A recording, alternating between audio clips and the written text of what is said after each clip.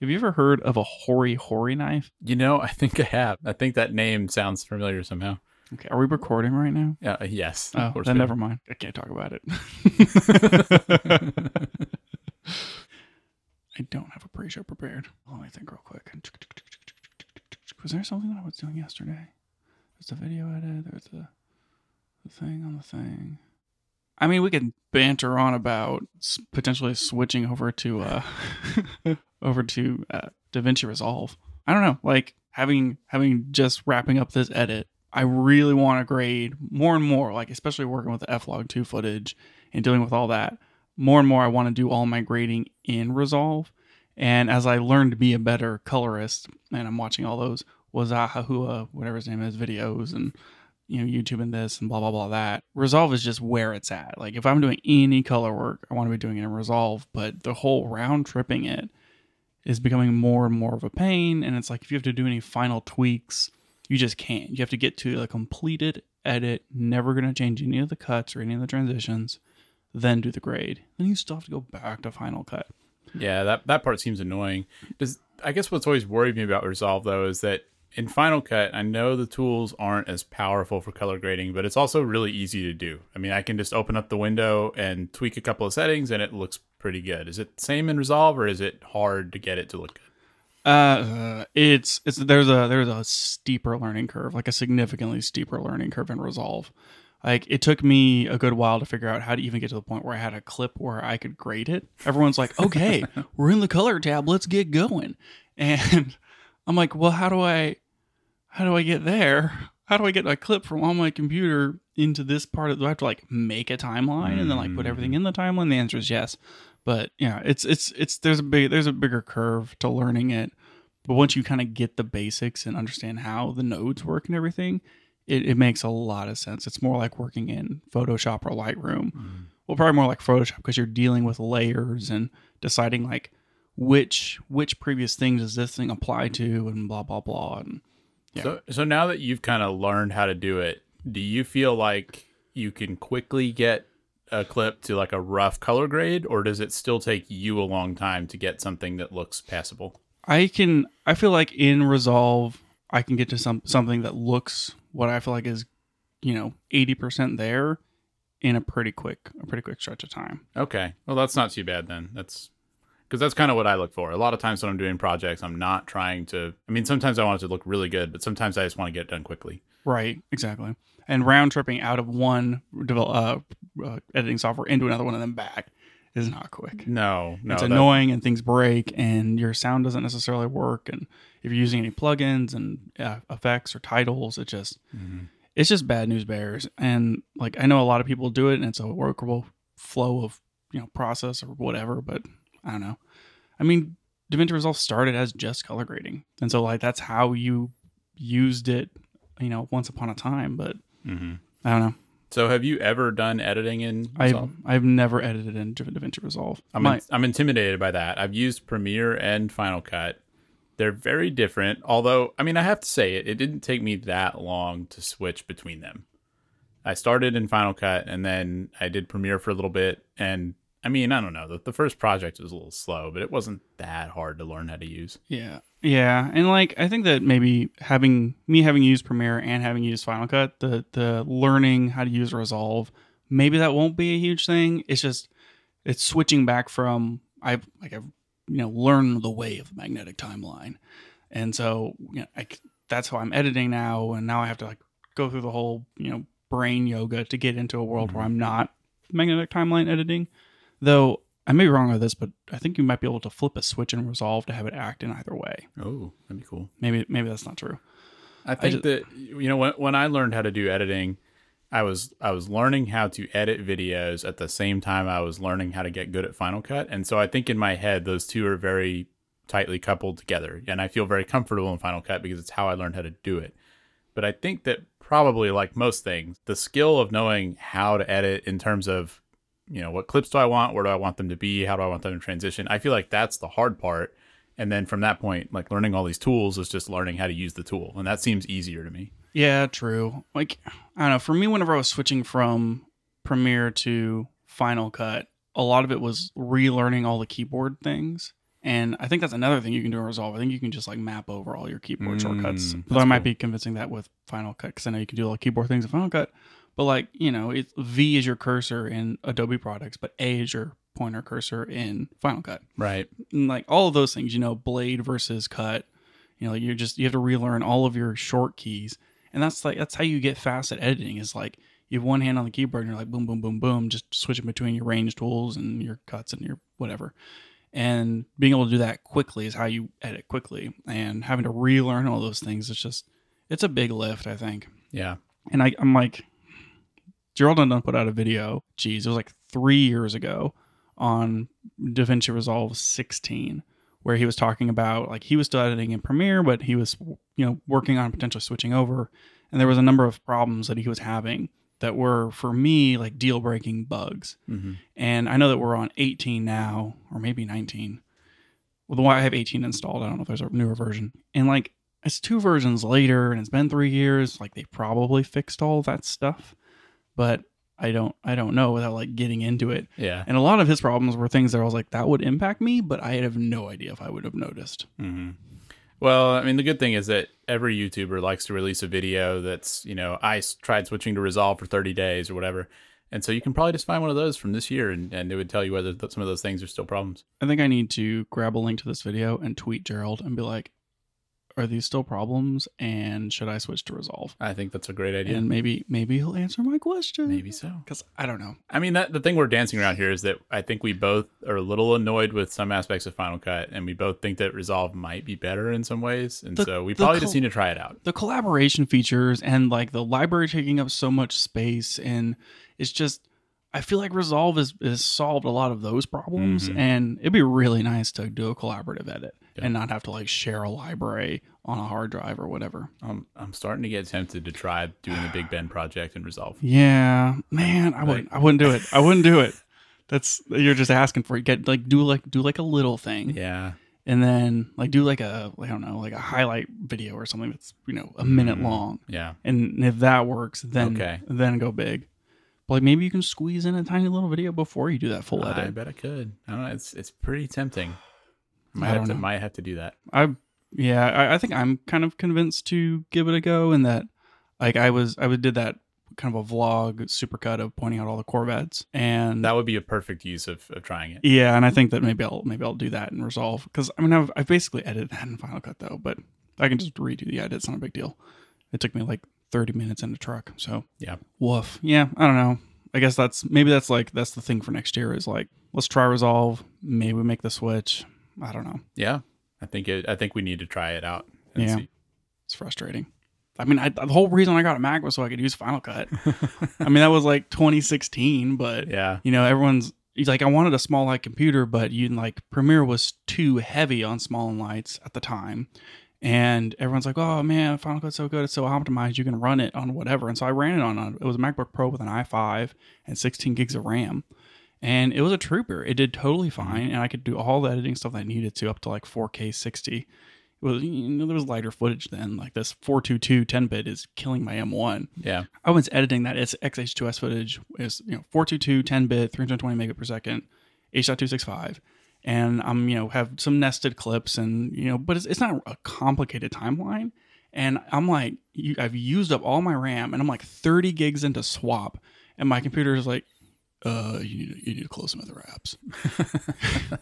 It magenta screened and shut down on me yesterday. Wow. Which never happens. And it's, yeah. The XH2S footage is beyond what the M1 MacBook Air can do. Finally found its limit. Yeah. It always felt ridiculous to be able to edit 4K video on a computer without a fan. Yeah. So, yeah.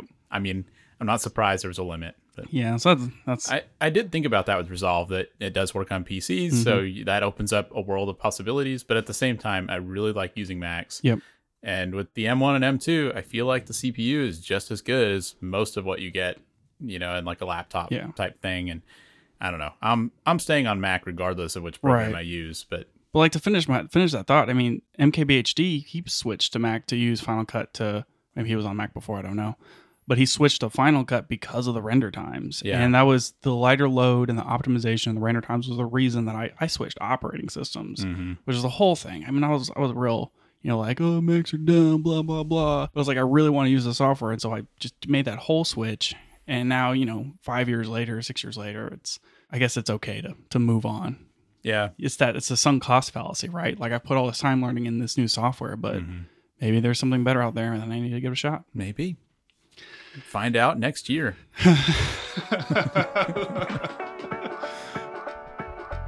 Welcome back to the Camera Gear Podcast. I'm Daniel. And I'm Lucas. And we're back to talk more about the gear side of photo and video.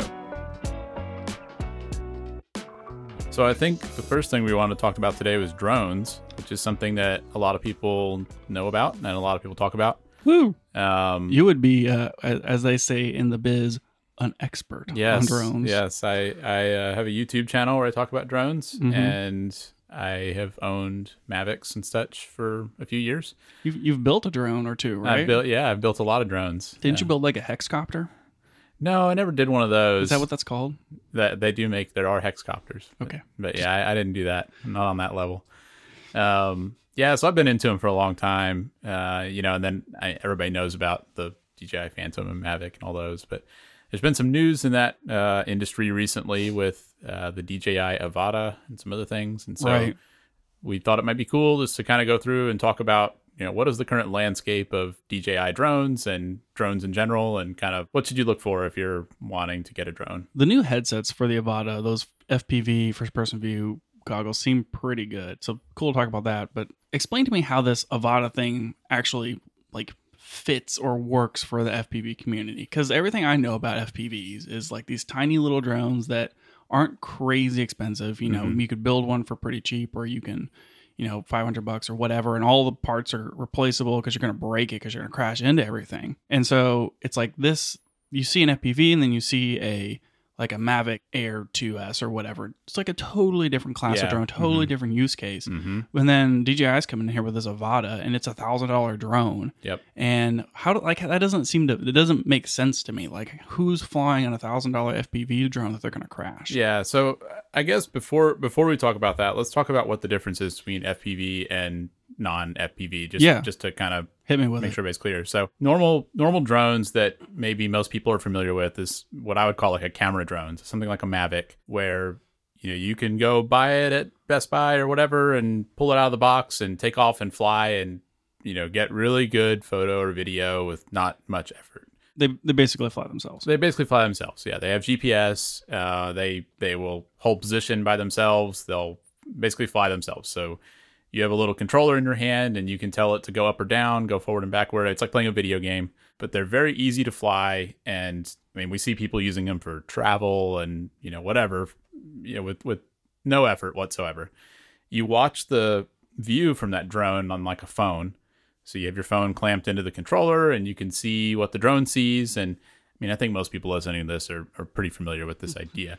Like, get on with it. Yeah. And so on the other hand, I've heard of a drone before. And so on the other hand, FPV drones, typically you would wear goggles, and basically it's you see what the drone sees and you're in more direct control of the drone. So you have the controller in your hands and you can steer it around and fly it. And every move you make of the sticks is causing that drone to move, in whatever direction. And there's a lot fewer safety features and a lot fewer automatic hovering features and things like that. And so it's more like you're a bird flying around and you can go up and down and you can do flips and rolls and you have a lot more direct control of the drone, which is, good and bad, because it means that you can make cool movements and do cool things with it, but you're also at a much greater risk of crashing, and you could get yourself into trouble more quickly, and it requires a lot more skill to fly. And they're typically faster. I know that you can fly a Mavic or whatever 40 miles an hour, but you can take an FPV from 0 to 100 in a few seconds. Yeah. You can go very fast with them, which is cool, but again, you can get yourself into trouble very easily.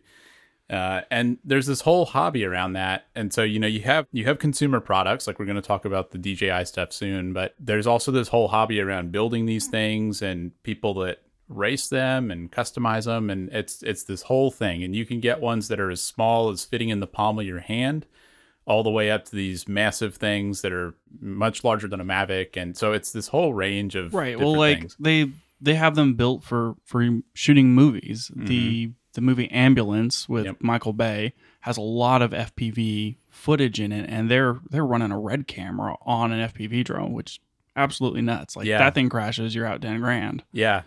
40 grand. Oh boy. Yeah. It's kind of gone from, back in maybe 2015 or 2016, it was really just at a hobby level, and there were people flying these things around for fun and adapting things from the rest of the technology world to make drones. Like actually the first drones were built using the inside parts of a Wiimote. So like a Nintendo Wii has an accelerometer in it, and that was what people were using as like the control system for the first drones. That's nuts. So it's come a long way from that, and now people are using it for professional work and all this stuff. So just real quick, like an FPV drone is still not a quadcopter. There's a microcontroller in there that's like doing the balancing and the leveling and that sort of thing. But if you don't give it any control input, it's just going to fall out of the sky. Well, so it depends. Most of the ones you buy now, it has a microcontroller in it that's telling it, what orientation it's in, whether it's upright or not. And most of them do have like an auto level functionality where it'll stay upright. And they don't usually have GPS, so they won't hold their position. But typically, it's not just going to completely fall out of the sky if you let off of the controls. Okay. But they just have a lot fewer, safety features and flying assistance features than what you would get. Yeah, like it's not going to auto stop or beep at you when you get close to a tree. It's just going to let you hit it. Yeah, exactly. But maybe that's what you wanted. Yeah. And it's just, they require a lot more skill to fly. I don't think it's something people should be afraid of, but you wouldn't want to buy an $800 FPV drone and just go out and start flying at 100 miles an hour without practicing. Well, it seems like what DJI has done with the Avata is they've made it more consumer accessible to get into FPV. Because from what I know, up to this point, it's like, I'm interested in trying FPV, and I've done a little bit, but to me, it's like photography or computers or whatever, where like, oh, I need to know like how many volts these motors take, and like what kind of battery, and just like how many, like what does the voltage on the battery have to be to charge it, and like where to store them so they don't explode, and whenever I break a propeller, like what's the right thing, and I have to learn about. Hold on, let's see if I can remember from watching your videos. Nope, can't remember. I have to like know all of these. Yeah. Like, it's just a whole world. It's like It a is. completely Yeah. different hobby, and I have to like spend the mental time and energy to like learn it and like know everything about building these things just to fly them. Yep. But like if you're gonna crash and break them, you need to know how to put it back together, and it's a really cool hobby for that. But I feel like the person who's going to go out and buy an Avata maybe isn't necessarily the same person who's building a Cinewhoop. Yeah. I think whatever that is. I think that's very true. For me, being involved in FPV, it has been hard to do it without knowing all that stuff. So I had to learn all those things, because when you crash, you want to be able to fix it. And you also kind of learn that whenever you want to get something specific, you end up having to build it rather than buy it, because they don't make a product exactly for what you want. So it is really hard to be involved in it and not know all that stuff. And DJI has been trying to change that. So they came out with the DJI FPV drone a year or two ago. It was 2020 or 2021. And then more recently, very recently, they came out with the Avata, which is their kind of next generation FPV drone. And so they are trying to sort of bring it to where it's more accessible to a casual audience. And what sets the Avata apart is that it does still have some of those safety features. So you do still have obstacle sensing sensors on it. So it's going to try to keep you from running into things. One really cool thing they've done is it has an auto stop, or not an auto stop, but it has like a brake button, like an emergency brake. Nice. And so there's a button on the controller where you can press that button and it'll immediately stop in the air and right itself and then just stand still. Cool. And so if you feel like you're into trouble and you don't have control of it anymore, you can press that button and it'll just kind of stop what it's doing, which is not something you can get on a home-built FPV drone. Do you know how fast it can go? I can't remember how fast it can go. That would be something good to look up, I guess. According to the internet, 60 miles per hour. So it can go 60 miles an hour. That's pretty good. That's, you could keep up with a car at that speed as long as it's not racing down a track. Yeah. So it's pretty capable. Nice. And Mavics go like 40, I think. So yeah, something like that. Good. Depending on wind conditions. Mm-hmm. So, I mean, this is a camera podcast, right? So you got a camera nerd coming in, and they want to get that sweet FPV footage, because like you can't even get something like that with just a regular drone, like a camera. I'm gonna say a camera drone, but something like a Mavic Air or a Mavic Pro, Mavic 3 Pro or whatever. You just can't get that same footage. You have to fly FPV, which means that you have to have the goggles and the drone and whatever and the skill set to fly it. But like, what kind of footage are you getting out of an Avata? And are you better off like buying an A6400 and strapping it to a homemade FPV?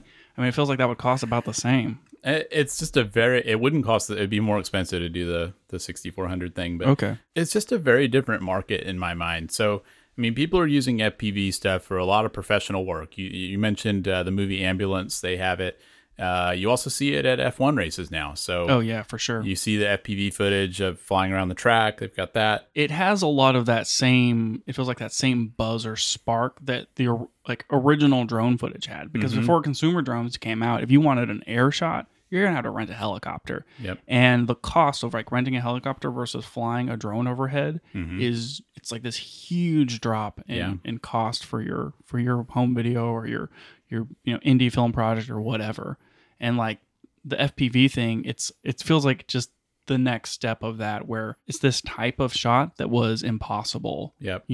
15 years ago. Yep. And so if you're Michael Bay making a movie, or you're F1, wanting FPV footage at your race, you're hiring a person or a company that is what they do. And they've probably built their own drones, and they've attached, some professional camera to it, and they're using some custom built thing. So, that's even more similar to like the hobby stuff I do, where you're building everything yourself. Right. So you got the hobby level, you got the professional level, very similar, and then somewhere in between is this. And there is this big in between thing, because FPV footage has also gotten really popular for doing tours of inside buildings or for real estate. And you see a lot of that now. We could probably put some videos in the show notes for people who want to see, but it's gotten really popular now to take a drone that has protection around the props to where you can fly it inside. That's something called a Cinewhoop. And it's gotten popular to fly that through a house and kind of make this like cool cinematic tour through a house. And I think that especially like for really high end properties, realtors are starting to want that, because it's just an extra thing, and it's something that people appreciate and enjoy seeing, and it sets that property apart. Yeah, and it's something where you're like, oh, I could get this on a gimbal, but then all of a sudden you're flying to the second floor, and you can't do that with a gimbal necessarily. Yep. And so you have this whole new category of things where you have people that are doing it for money, they're getting paid for it, and so they're professional photographers in that way. But they're not at the point that they're going to want to sit, at their workbench in the evening soldering motors. They don't want to be an FPV hobbyist. They don't want to be an expert in FPV. They just want to use it as a tool to do their job. But you're still not going to fly an Avata inside a house, are you? No, you certainly could. Yeah, that's one of the big things that's new about the Avata, is that it's the first DJI drone that you can actually fly indoors. No. So it has downward-facing sensors, so it can tell how far it is off the floor. And it has prop guards on it, so if you bump into a wall or something, it's not going to scrape up your wall. And yeah, you can absolutely fly it inside. How big is this thing? It's pretty small. So it's smaller than something like a Mavic. Is it as big as a Mavic Mini? It might be. It's heavier than a Mavic Mini, I think. But, sure. But in terms of actual physical size, it's very small. You could easily fly it inside a house. That is cool. Yeah. So you have this Avata thing. It's more accessible for people who don't want to learn what the words Express LRS mean, and they want to get into FPV. But they're doing it because they want that footage, right? And like if you're building your own thing, maybe you're strapping a GoPro to it or whatever. That's probably what most people are doing to get the best footage. Yep. So what kind of video specs are we talking about here? Is it as good as like top of your line, you got your DJI Mavic Pro, whatever, Cine, that costs $1 bajillion, but it has a 1-inch sensor and it looks great. Yeah. And then like the Air 2S, I feel like is a good halfway point of it has a 1/2-inch sensor. You get pretty fantastic footage, 4K, all this stuff. And then you can even do the Air 2, which has a 48 quad bear, and you can get really great 48 megapixel stacked, HDR photos and whatever. Is the Avata like in the class of the Air 2? Is it better? Is it worse? Is it more like the previous gen Mavics? What do you know? Yeah, I mean, I'm gonna guess it's closer to something like the Air 2. So it has a 1/1.7-inch sensor, so a little bit bigger than a 1/2-inch sensor. Okay. It can do 4K 60.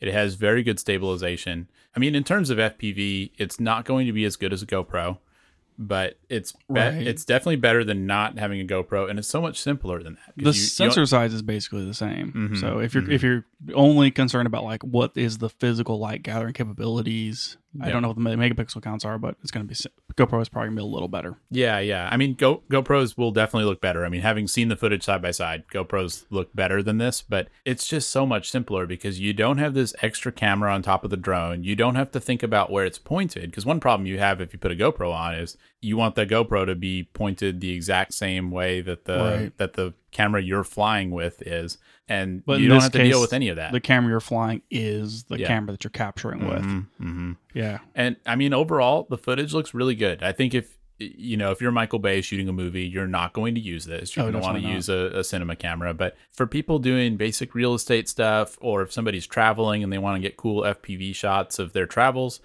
I mean, something like this is going to be more than sufficient.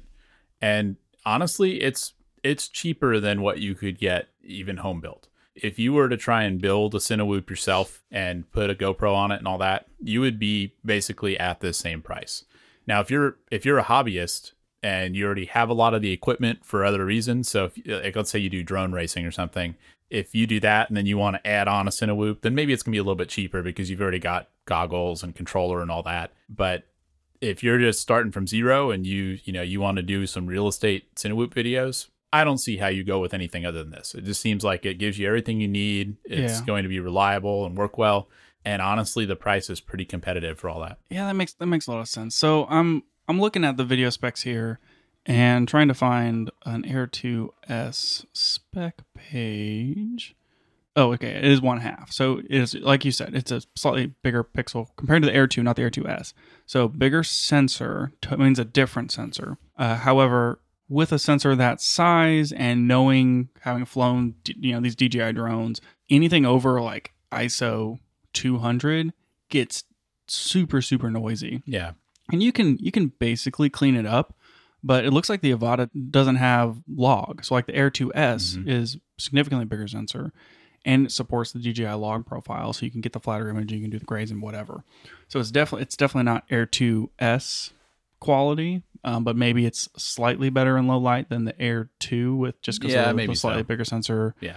It's still 48 megapixels, so I assume it's quad bare. I would not assume that it's good in low light. Yeah, that's kind of what I'm getting at. Is like if you're shooting real estate, you're gonna have to shoot it at noon with all the windows open and turn all the lights on, and then maybe it's gonna be bright enough to shoot it at f200.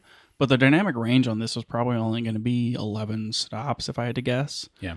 And that is a total guess, but it's probably in that range. And I don't know how you shoot real estate with this and it look good without blasting all the lights. Well, but keep in mind that people do this with GoPros, and the GoPro is also not good in low light. Probably has a similar sensor size. We tested the 11 at higher ISOs, and it did not look good. Yeah, I guess you could shoot in whatever, like the HDR mode, which these DJIs do have, and it's similar to your phone where it takes the multiple exposures. Yeah, it does HDR video, so that's probably what you do. Yeah, and do you think it's normal to turn lights on when you do real estate? Oh, for sure. Like anytime in real estate stuff, you turn on every light. Bring in as much light as you can, because you're shooting your photos at f8 or f9, so yeah. It's kind of the same deal, I guess, where you're used to dealing with, the ISO limitations of your camera. One thing you mentioned that maybe we should cover a little bit more is, the price concerns about something like that. Yeah, for sure. You're going to crash it, right? Especially if you're new to FPV and you're getting into this thing. Like, how robust is it to run it into a pole? So apparently it's fairly robust. People have crashed them like onto the ground, like fall out of the sky or whatever, and and crash onto grass, and it's survived quite a bit of that. DJI has also made this one a lot more repairable than some of their previous drones. So that was one problem people had with the previous DJI FPV drone, was that if you crashed and broke an arm, it was like you had to send it to DJI and get a replacement. It was it was not repairable whatsoever. And now they've made the Avata so that you can buy the frame by itself or the prop guards by themselves, and so you can actually swap out those parts if you need to, and so you do have that ability at least to repair it. You do fly this sort of thing differently than what than like an FPV hobbyist would fly their drone. You're not really going to get an Avata and do flips with it. You're not going to be trying to race through like smaller and smaller gaps between trees or fly under a park bench or at a high speed or whatever. I can't do like a full loop? What's it called? Is that called a Cinewhoop? No, that's a drone. You can do stuff like that, and the drone will let you do it if you put it in the full manual mode. But Okay. any sort of Cinewhoop style drone like this is just not really made for that kind of thing. I mean, if you think about these people putting GoPros on them and stuff, most of the time they're not trying to go crazy with it. You know, you don't really want to crash your drone and break a GoPro. And so something like this is not made for that necessarily, but you can take more risks with it than you would with something like a Mavic, and it is going to be a little bit more durable than, Right. you know, if you take your Mavic and slam it into a tree, it's going to destroy it. Yeah, game over. Yeah. And it does have those safety features too. So you can put it in some safer flying modes where if you're about to run into something, it'll stop, or, you know, you do have that emergency brake button. And so I think that if you're not trying to crash it, I think it does pretty good at preventing you from getting into too much trouble. So do you think that DJI is hitting the market here for the people who it's clearly aiming at people who don't want to build their own FPV stuff or learn what Cinewhoop or Express LRS are, and then they're not on the high end thing where they're doing it commercially, and so they're slotting right down the middle there for someone who wants to pick up a drone and is familiar enough with like flying controls and wearing goggles that they feel like they could do it. Yep. I mean, do you think that this is serving that market well enough, and that, you know, it's not necessarily like a money grab because people are going to buy it and then crash them immediately? Yeah, I think it is a good product, and I think it does hit a good market. You know, it's not cheap. The batteries are expensive. Batteries are over $100 each, which for FPV is pretty high. So, I mean, there are still reasons to go the FPV hobby route, but I think this is really compelling for people that don't want to do that. And I think it looks good. I mean, honestly, even though I have Cinewhoops and can build them myself, I want to get one. I think it looks great. Give me a cost comparison. If I was going to do like HD0 or whatever those buzzwords are, or get like a Cinewhoop that I can bump into walls in my house and then slap a GoPro bones on it. Yep. Like how much am I in compared to this? Well, you can actually compare it straight across, because you can get DJI stuff that you can use on hobby drones. Nice. So you can get the DJI goggles and you can get cameras and all that. Like, do they run on the same wireless communication protocol? They can. Yeah. Very cool. Let's see. So you need a radio. It's about $100. Let's say the Cinewhoop itself with all the parts and everything would be maybe $400 or so for something that could carry a GoPro. Sure. So you're up to $500. The goggles would be maybe $400 or $500. Okay. Let's call it $500. Does the Avata come with the goggles? Well, they're kits that you can get. Okay. So got it. So I'm up to $1,000 on my thing, and then you need the GoPro. So the GoPro is another $500. $1,500, and then you need, you know, just like random little things, like you need batteries, battery charger, all that stuff. I don't know. Let's call that another $150 of accessories. Sure. So you're up to $1,650 there. So it costs the same. So like if you can get an Avata, or you can go deep in on building your own deal. And like advantage of building your own deal is like when it breaks, you can start swapping out those pieces. You don't have to buy new goggles, you don't have to buy new whatever. But I guess if you bought the Avata and you were really into it and you were like, now I want to build a little tiny baby drone or whatever, you could use the goggles again. You could use some of the same stuff. Yeah. So the DJI hobby FPV stuff does not work on the smallest drones. It's a little bit too big for that. But you can still build, you know, pretty small things with it. And I mean, yeah, I think that's where the difference would be. So I guess the Avata right now is $1,168 if you want goggles and a controller. And then the Fly More kit, so you can get some extra batteries, is $280. So what is that? Like that's like $1,400. And so yeah, the price is comparable there. I think the Avata is going to be like an easier out of the box experience. And so the reasons you would go the hobby route, one is that you get a GoPro. You know, we were factoring in a $500 GoPro. You can use that GoPro off of the drone. So that's an advantage.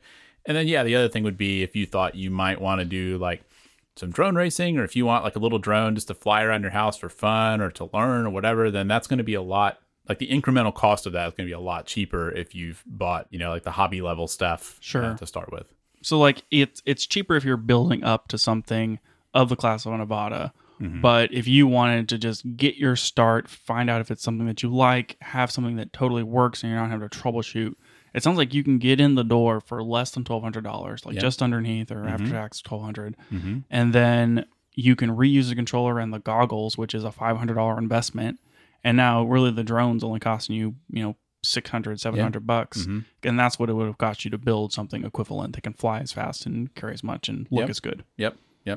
And they do sell the drone by itself. It's about $630. Really? If you just need the drone. I mean, I don't know, man. This actually seems really price competitive compared to what's out there. I thought it was way different. I thought we were talking like $500 between the Cobia stuff and the Avata stuff, and clearly I'm not in this world. And like I said, if you're comparing to a GoPro, I think I said $500 for the GoPro, which be like a GoPro 11. That footage is going to look a little bit better than the Avata. Sure, but depending on what you're doing, that may not matter. But then you also have to like calibrate the direction that it's pointing and all that sort of thing. For you, like you have everything that you could use to fly this. I mean, the goggles are probably more appealing to you, and the controller probably is. I mean, you might be happy with the controller. I have no idea, but you yourself could grab just the Avata drone and roll with it. Well, and for me, I have a Cinewhoop, but I don't have a GoPro. Right. And so if I think about it, I'm like, I could buy a GoPro for $450, whatever the sale price is right now. I could buy that and I could put that on my Cinewhoop. Sure. But I could just spend another $200 and get this whole other drone, that has all these safety features, and I could let somebody else fly it and they'd probably have a good time. Like that's a tough call, because like the GoPro is wildly more useful as a camera utility than a single use drone piece of equipment. Yep. But it is kind of appealing if you just need that really good looking FPV footage. Yep. Or just regular good. I guess really good would be way more expensive. And I mean, the other thing is like, I don't think that this is the only DJI drone people should buy, right? Sure. Like FPV footage is very different than what you get with a camera drone. And I think it's important to note that if what you imagine getting is hovering far off in the distance and I'm taking like an aerial shot of a house or something like that, FPV is not the right tool for that job. No. Like it's a more dynamic type of filming. Like you're not even going to like shoehorn it into that look. This is like it's first person view moving through a space. If what you want is a Mavic, then you need to get a Mavic. Right. But neither of these tools can do the other's job. So like the Avata can do FPV, Mavic can't really do FPV. And vice versa. And like for all the commenters out there, they're fully aware that there's an FPV mode in the Mavic controls where it will tilt the body as you turn, but still very, very different. Yeah, it doesn't look quite the same. You're never going to be able to fly it through a house. Like I don't even think the drone will let you fly it through a house. I think I could maybe. Once you lose GPS lock, it gets really upset. Yeah. And then if you crash it, like it's game over. Yep. I did fly my Mavic through one of those FPV circle things once. Yeah, you did. And then I crashed it. Yep. I remember. I think that, just to kind of cover all the bases, I do think we should maybe take a look at the whole DJI lineup and talk about what we think about the camera drones. Well, yeah, like so you were talking about the Avata, and like if you are looking for FPV stuff, like it's a pretty good option. But if you're looking for just drone footage, I mean, which of those, DJI drones are you looking at, or are you looking at one of the other brands? I feel like DJI basically owns the space. What's the name of that other one starts with an A? Auto. Yeah, Auto makes really good stuff too. Yeah. But I feel like the best drone for most people is probably a DJI Mini. Yeah, probably so. I mean, their lineup has changed a lot over time, because a couple of years ago, I would have said the Air 2. I would have said that was the best. And the first Mavic Minis that came out, I actually had the first version of that, and I really wasn't that impressed with it. I loved how small it was, but it could not handle the wind. Right. It was underpowered. It only worked on Wi-Fi, so you had like limited range, and it was okay. But the Mini 2 with the radios and the higher power motors, I mean, that's a pretty great drone. Yeah, it's definitely gotten better. Now they have a Mini Pro 3. Oh, they do? Yeah, and honestly, I think for most people... Did that just come out? Not just come out. It's been, a couple of months at least, but... Okay. I honestly think that's the one that I would suggest most people get.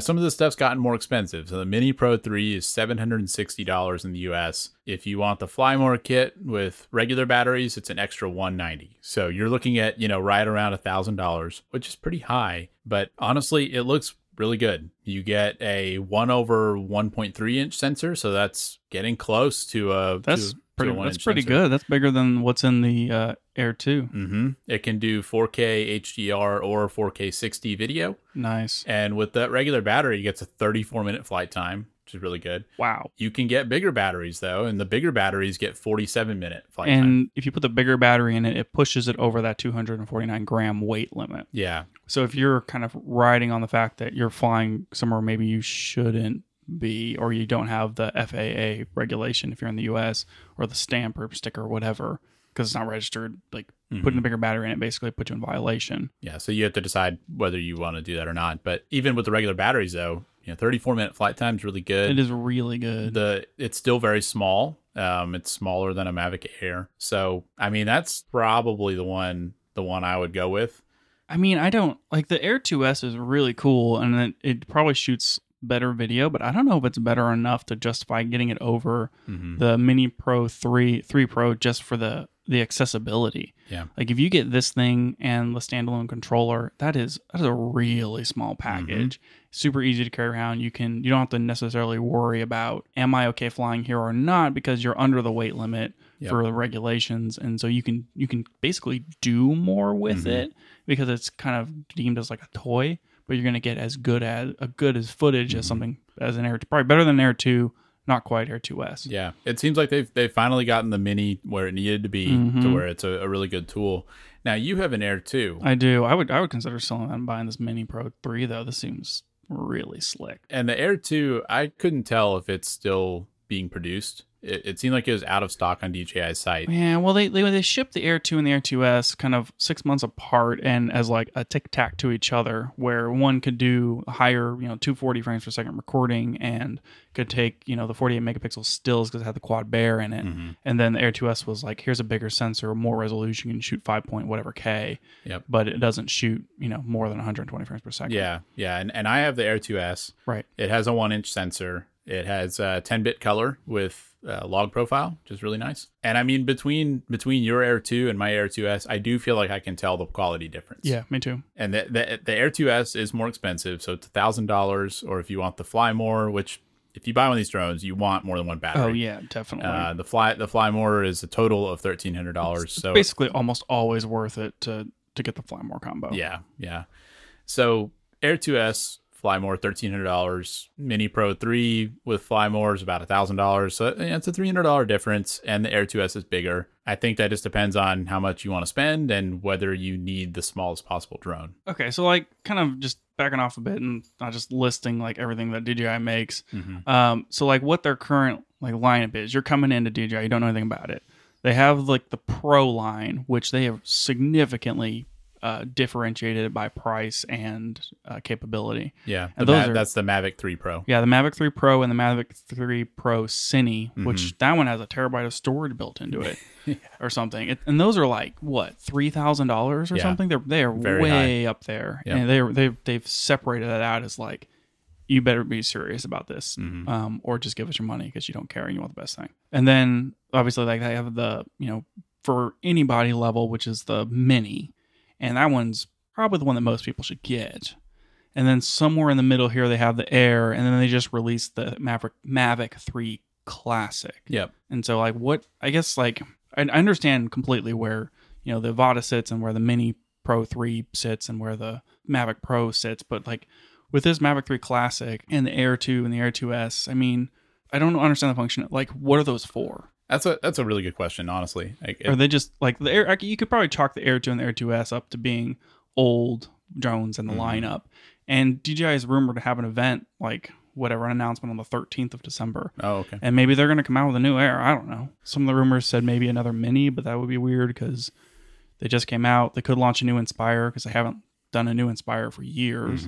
There's also talk of like a Mini FPV. It's hard to know. I mean, because it seems like the middle kind of fell out of this market. Where the lower end ones got so good that for most people, that's good enough. Right. And then on the high end, people are willing to pay whatever price to get the best possible thing. Right. So that's where you end up with your $3,000 or $5,000 drones. But yeah, it's like in this $1,300 to $2,000 price range. It's like, why do you buy one of, why are you going to spend $1,600 instead of $1,000? And I think that's a little bit less clear.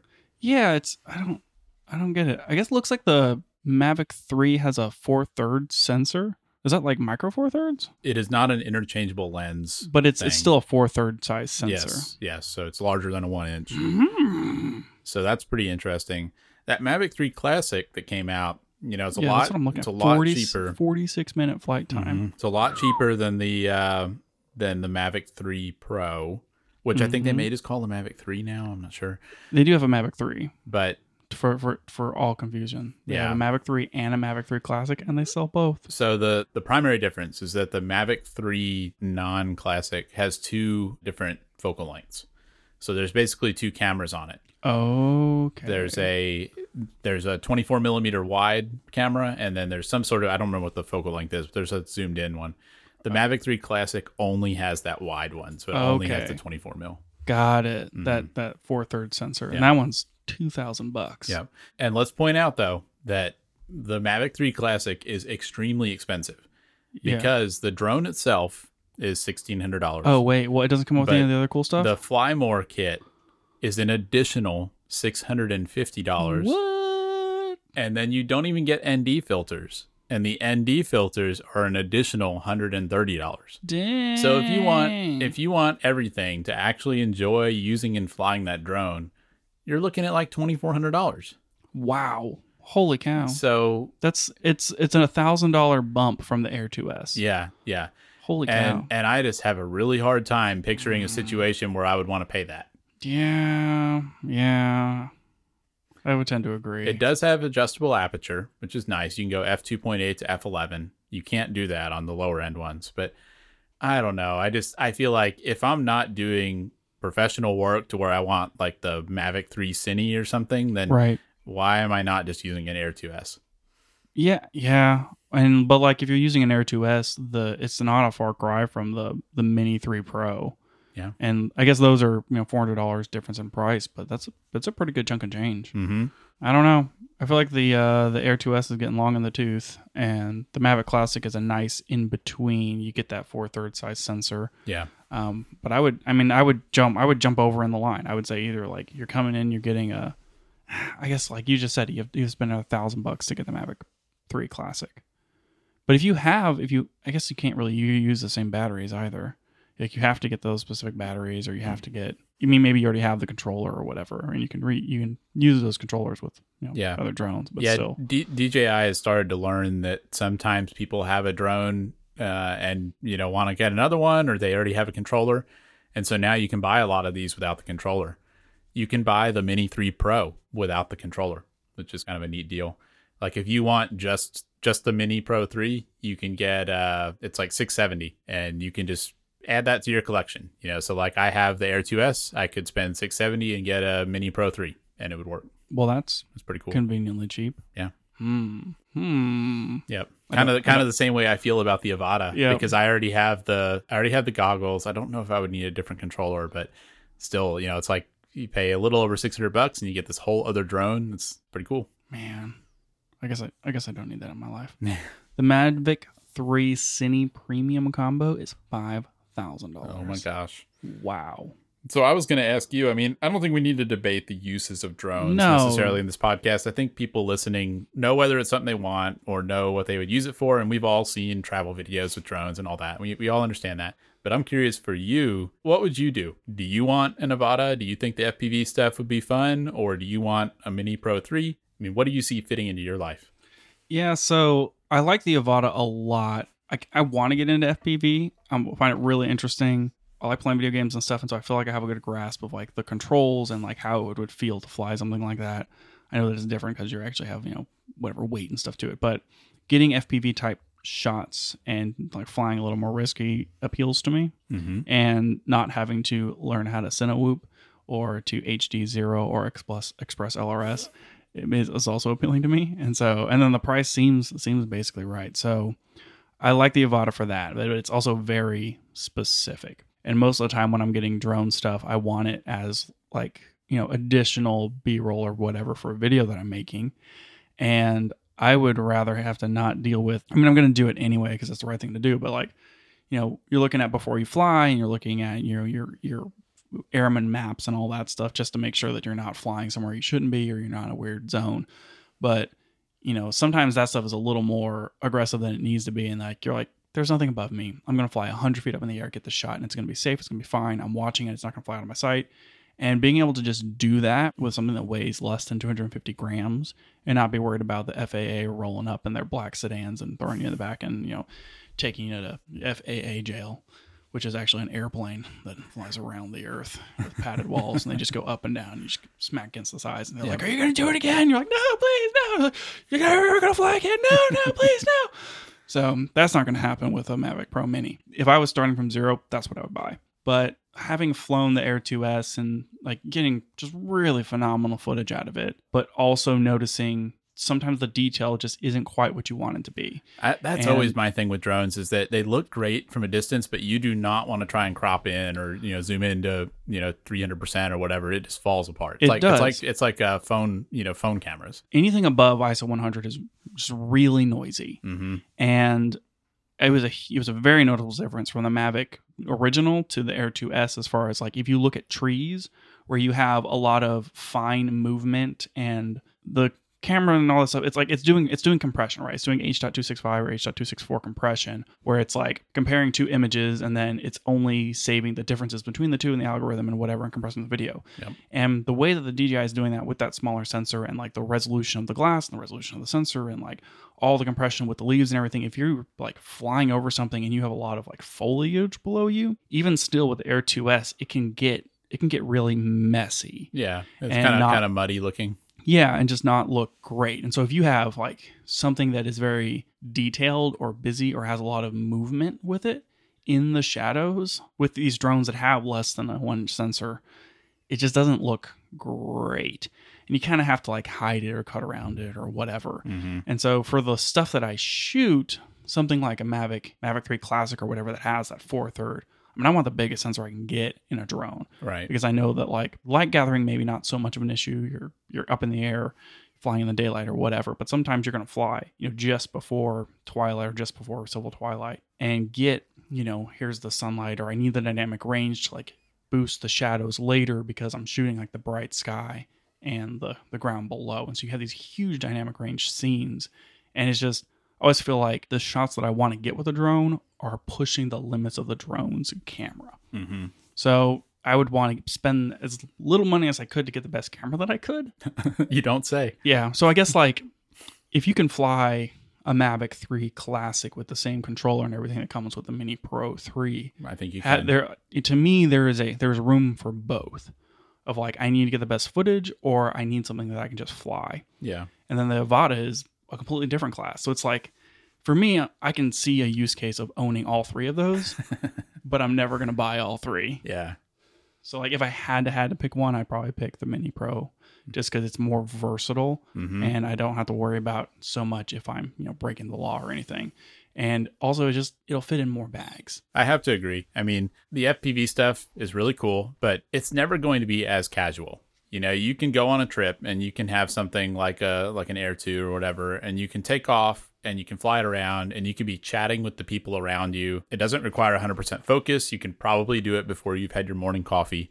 You cannot fly an FPV drone and communicate with the people around you. I mean, it requires full attention, and you're wearing goggles on your face. So you can't see anything, and it just requires a lot more focus. Like, to me, it's not as relaxing as flying a camera drone around. Well, yeah, you need to have a more iron stomach. You got to have someone watching your back so no one's like, painting pictures on you or whatever and like trolling you. Or make sure you're not like stumbling off a cliff or something. Yeah, sure. I mean, that's just a good rule for a lot of this stuff. Don't walk and look down at the same time. Yeah, I think I agree. The Mini Pro 3 looks really cool. I think I would have been tempted to get it over the Air 2S if it had been out at that time. The older Minis weren't really good enough for that, but now they are. And yeah, it's just gotten interesting. And like I said, it kind of feels like the middle of that market has fallen out a little bit. Yeah, it does. Now you have low-end stuff that's still really good, and then you can spend thousands of dollars if you need the best possible footage. So what if you had to guess, I don't know if you've looked at any of the rumor sites or whatever, what do you think DJI is going to announce in December? Do you think it's going to be more drone stuff, or do you think it's going to be more Ronin stuff?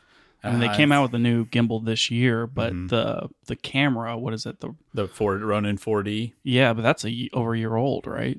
I think it is over a year old, but honestly, I think it'll be an Inspire 3. So yeah, that's their high-end professional interchangeable lens, has a micro four thirds camera on it. That's that drone. I think the new ones are $7,000 to $15,000, maybe somewhere in that range. So it's very high end, but I honestly think it'll be that. The reason I think it'll be that is because the Inspire 2 has been out for a long time. So it came out in November 2016. Yeah, so it is overdue for an update. And most companies don't want to do a consumer products release at this time of year because it's too late Right. for holiday shopping. But nobody's buying an Inspire 3 to put under the Christmas tree. And so to me, that's what fits best. Then what are you getting me for Christmas? Well, here's the thing, is that So- if the Inspire 3 comes out, the Inspire 2 is going to be a lot cheaper on the used market. Sure. So that's interesting. It feels like if they came out with an Inspire 3, they're needing to compete with, something that can carry a Red or a Komodo or whatever, people who want to buy, or not people, but like productions Yeah. that want to spend $10,000 for a quote unquote cheap, like cine rig, and then slap it on a drone and fly through and get these amazing shots. And I don't know what you buy out the box to get that. I mean, you're just going to hire a drone company that has something that can do it, I guess. So maybe this is much more accessible. I mean, I don't know, like, right? What we don't know what's going to come out with. Yeah. But to me, it feels like it has to be able to mount a variety of cameras Mm-hmm. that you can plug in via the USB-C port or whatever Maybe and so. control that camera, Yeah. or like you can run your follow focus through and all that. And with the 4DS that they've come out with, they have that, right? If they could just take a 4DS and then hook it up to a drone, Yeah. like maybe that's the solution, and maybe that's Yeah. what they do. I think that's what it is. I think they take the Ronin 4D and put that on a drone, and they've got the DL mount, lenses, and And that's all yeah. Super 35. I mean, Mhm. you could go out and grab yourself a Laowa Nanomorph Yep. and then put it on this Inspire 3 and get some Yep. pretty sweet stuff. Yep. So that's what I'm expecting to see, especially if it hasn't been updated since 2016. I mean, that's 8 years old.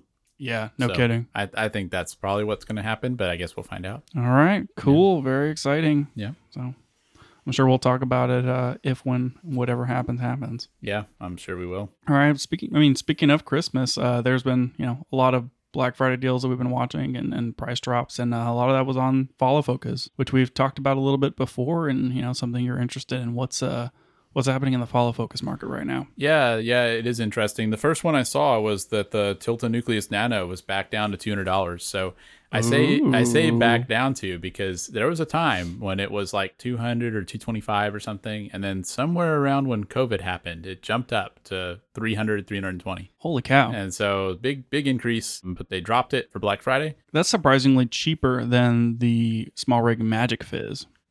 Yeah.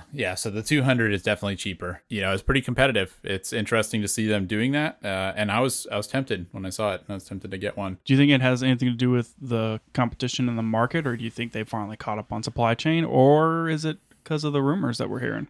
It could be all the above. So for one thing, there is a rumor now of a Tilta Nucleus Nano 2. Dum dum dum. And there's a video that dropped near the end of October where they announced that might be coming, and they showed some stuff where you can't really see too much in the video, but It's a video that Tilta dropped. yeah, so it was like a little teaser video. Okay. A sneak preview. Yeah. The two things they said in the video that were interesting, one was that it's going to be 60% cheaper, Hey yo. which Wait, 60% cheaper than a $200 Tilta Nano. they 2, probably, I or- mean, I assume they mean the non-Black Friday price. But Mhm. even still, if it's 60% cheaper than $320, that's really cheap. It's 140 smackaroonies. And so According to my math. and then they said something like 200%. What did it say? 200% more capable, 200% more powerful, something like that. Boy, that sounds like buzzwords to me. No, it was less than that. It said 200% improvement. Oh. So Ooh. whatever that means. I mean, you take the like normally if you did a 100% improvement, that would be double. Yep. And so this is four times better. as good. 4 times as good in all the metrics. It's gonna be 4 times lighter. It's gonna be 4 times stronger motors. You're gonna be able to use it from 4 times farther away. Right. That's what I'm Yes, reading here. All of that. Yeah, all of that. for $160 less money. Yes. Yeah. Wow. So that all sounds a little bit hard to believe if you ask me. I know that's what they said. But I don't know. And they did say it's going to be compatible with the existing Nucleus Nano and the existing Nucleus M. So Okay, that means if you okay. already have Tilta follow focus stuff, it's going to be compatible with that. So That's gonna be really handy because this is gonna be 4 times smaller. So yeah, yes. So maybe that's why. Maybe they're trying to clear out old stock. That could be it. And another thing you mentioned is that there's all this new competition. And I do think that's something I want to talk about a little bit, because I think the Nucleus Nano was the first one in kind of this lower end Prosumer, accessible. I hate myself for saying that word, blah, blah. But yeah, like the Axoon like just came out. The Magic Fizz just came out, and they are directly competing with this Tilta thing. And honestly, they're better. Like I think the Nucleus Nano has been outclassed by some of this newer stuff. Yeah. I mean, it seems like there's a lot of things that, I mean, we even had problems with the Nano, but ignoring that, I mean, it's the screen and the torque on the motors and all this stuff. I mean, the Axoon seemed really appealing. The only downside that I saw on that one was the lack of handle options. One thing that I liked about the Nucleus Nano was that you can buy these extra handles for it. So if you want like a hand grip for your camera that has a focus wheel on it and has a battery, Tilta will sell you that. They're very expensive. They're like $200 for that handle, but you can buy the handle. And so it's neat that you have this ecosystem where you can get a handle that goes in your camera, or you can have a little knob controller that like a First AC could use. Like you have these different options. And that was something that none of the others really had. But in spite of that, yeah, it's like Axoon came out with this FC01 follow focus system. It's about the same price as the Nucleus Nano. It has a better screen than the Nucleus Nano. And another thing I really liked is that you can attach the controller to the motor with just a wire. So if you don't want to use it in a wireless mode and you don't want to have to power the motor separately, like if you're just building up your little wire will deliver power and control. That's right. That's nice. And I mean, that just seems like it would reduce a lot of unreliability. You know, you don't have to worry about it losing connection. It's a cool feature, but the handle that comes with the Axoon is like a typical wheel style. It's not supportive. And so you're not going to be able to hold the camera and do that at the same time. So that it's a cool feature, but it feels like a weird add to a handle that's not built for it. It's hard to say. I mean, you could still, like if you had a top handle, you could hold the camera from the top handle and use that knob. If you had a shoulder rig, you know, you could be holding the camera with one hand and using the knob. So I think there are some ways to use it, but I agree on the Axoon, it's a little bit of a niche thing. Yeah. And then on the other hand, the SmallRig Magic Fizz, we talked about that one a couple episodes ago, and that one came out recently too. It's again in a pretty similar price bracket. It's like in the Nucleus Nano before the sale. You know, it's in that price bracket. It's like $300 with the knob controller, $400 if you want the hand grip instead. So the Magic Fizz has hand grip options, which is nice, and it also has that ability to attach the motor directly to the controller, which makes a lot of sense if your controller is a hand grip. So follow focuses are cool. I've used one type of follow focus, but I haven't done a ton of research, and because I have trouble like imagining myself use one, except for if I'm like, someone's running a gimbal and you need a separate focus on it or whatever. In like bigger productions, your focus puller is a totally independent person, blah, blah, blah, blah, blah. But to me, I'm like, okay, what am I getting different for the money here? These are all, within maybe $100 of each other.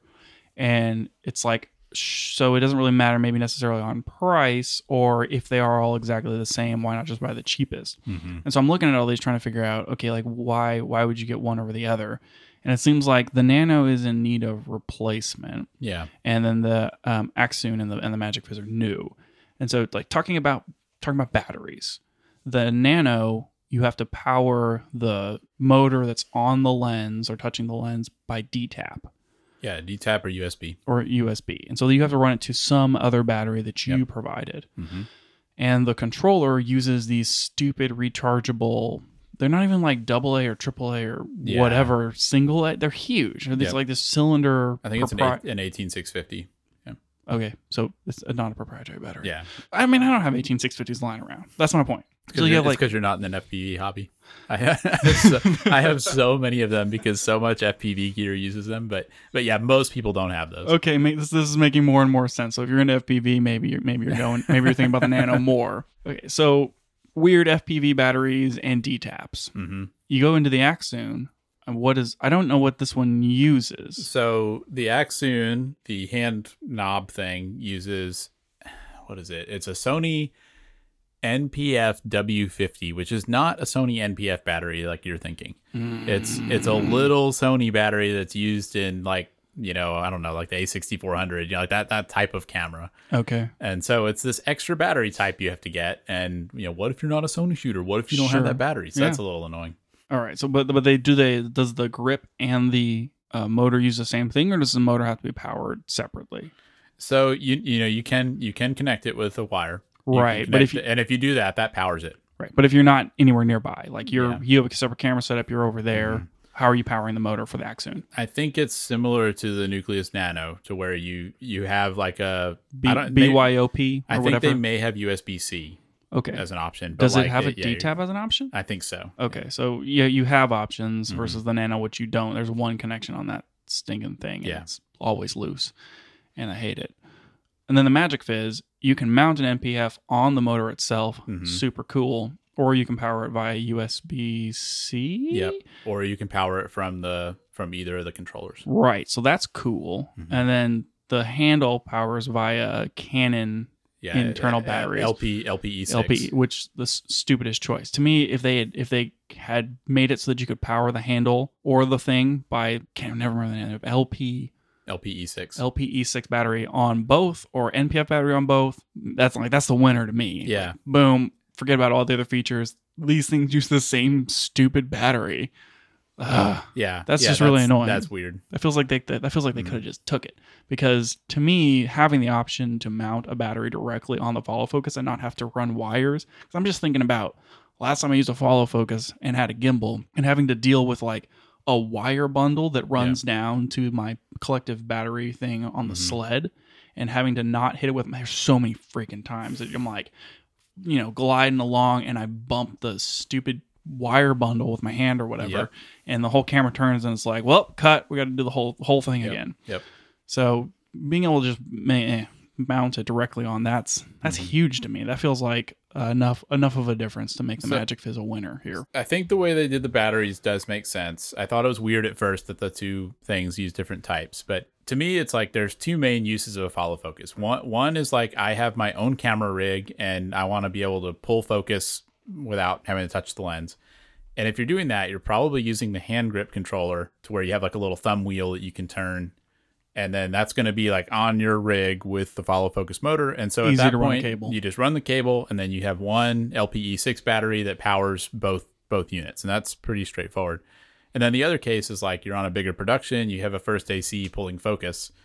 And at that point, you're probably going to have the knob controller completely separate, has an internal battery on it. And then you're going to need to power that focus motor. And so you could either run a D-tap if you already have V-mount batteries on your setup, or you could use that little NPF plate and power it that way. And so I don't think there's that many cases where you're actually using both the Canon battery and the NPF battery at the same time. I guess also an NPF battery is typically mounted externally, and an LP6 battery is typically mounted internally. Yeah. Mm-hmm. And they're able to make a more uniform grip by using an internal sliding battery. Yeah, that's right. Because there's so many different sizes of NPF batteries, you can't really make something that slides into a you'd have to be really specific. That has to be an NPF 504 or whatever. Yeah. So I think that's why they did it. Okay. I'll let that slide. Can you power the handle separately? Or I think you could use a dummy battery, but does it also have like even leaving it empty and then you can run it from your V mount that you have on your rig? All of these things have a USB-C power input, and you can get a D-tap to USB-C. Nice. So but would I have to run two separate ones? Like if I had V mount on my camera rig, do I have to run USB-C to the follow focus motor and to the handle, or can I run it to the handle and the handle to the motor? I'm not sure. I bet you can daisy chain it, but I don't know for sure. Okay, cool. So we don't know that for sure, but I guess worst case, you could run a D-tap to a dummy LP06 battery. Did I get that right? LPE6. LPE6 battery, and then you could USB-C to the follow focus motor. Yeah. I don't know. That seems pretty cool. Yep. Right. These systems all seem interesting to me. I mean, it feels to me like something that if you're not on a big production, most people don't need this, but I don't know. It's just something I want to learn about and know how to use, and I think they're cool. Okay. Other differences. What's the difference besides price? We talked about battery, grip availability, right? These all use different technology as far as how they're communicating to each other. Yeah, they're not interchangeable. Yeah, so not interchangeable. So you have to buy like the Magic Fizz thing that works with the Magic Fizz thing. And it seems like the Nano probably has the most available gear for different focus Yeah, things. I think I'd say that. And then the Axoon has one option, and maybe they'll come out with a grip later, but they don't even have a handle for it. Yeah, It's just the wheel, the knob thing. And then the Magic Fizz has multiple handle options, left and right. It has I think there's a single handle controller and a knob controller. Oh, I guess the handle controller can be mounted left or right. It's like reversible, and then they have a knob controller.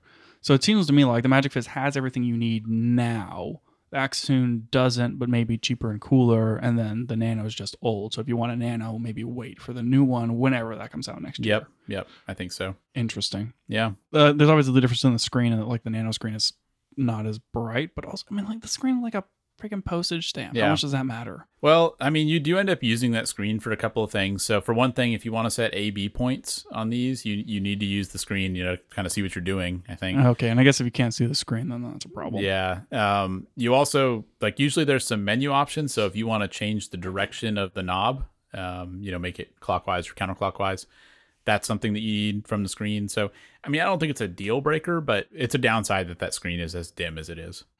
So, I mean, are you going to buy one of these?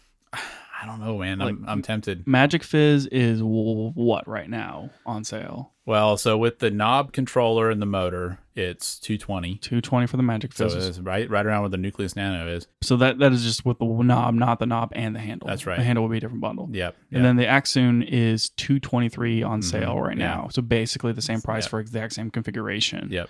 And then the Nano is $20 cheaper. Yeah, it's $200 right now. So, geez, that's all in the same range. Oh, geez. Yeah. Oh, boy. The small rig one with the hand grip is $320. And, I feel like if you're a solo shooter, and you want to just have like a rig where you can hold onto a hand grip and focus that way, then that's probably what you want rather than the knob.